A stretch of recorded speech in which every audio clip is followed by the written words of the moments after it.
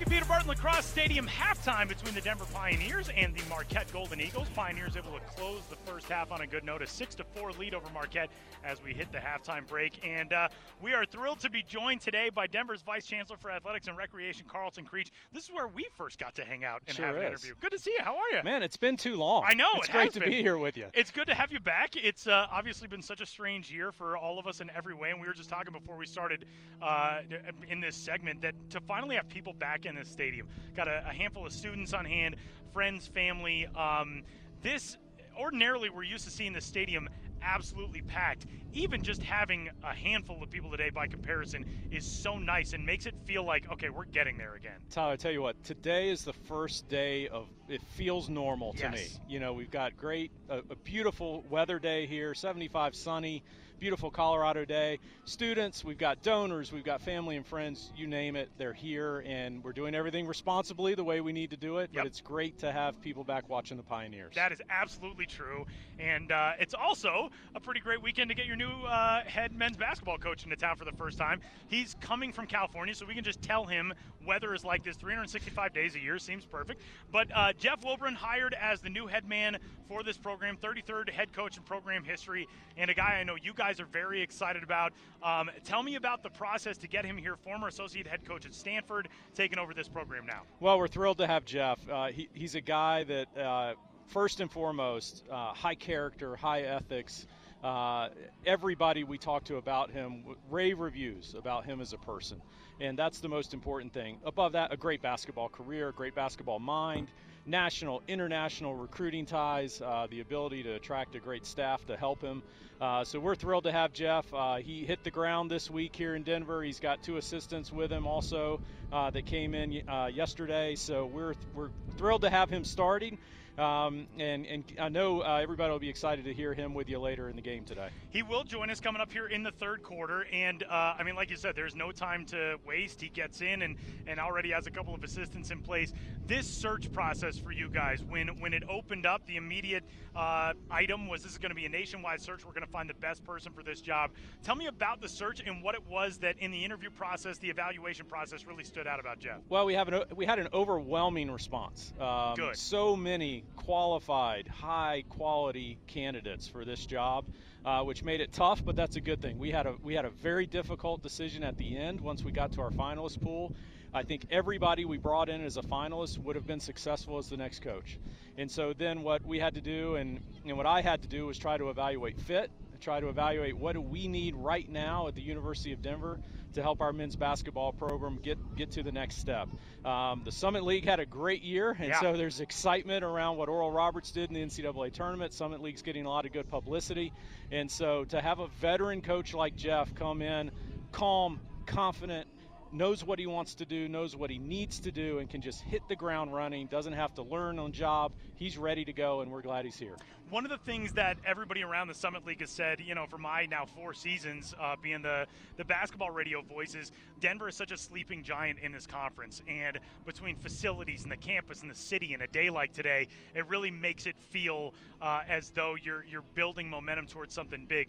With Jeff, the fact that he comes from Stanford, he made sure to point out in his Zoom availability earlier this week, and I thought it was one of the most astute points that he made. He said, there's the Learfield Cup that's handed out every year to schools for their athletic and academic success, and football schools get an award and non-football schools get an award. Stanford usually gets it on the football side. Denver almost always gets it on the non-football side. What does it mean to have somebody coming in who really understands what that means in terms of this culture here? It was a big part of our decision to hire Jeff. Jeff came in, and everything he said, it was like he knew us as good as we knew ourselves. He immediately recognized the similarities between here and Stanford.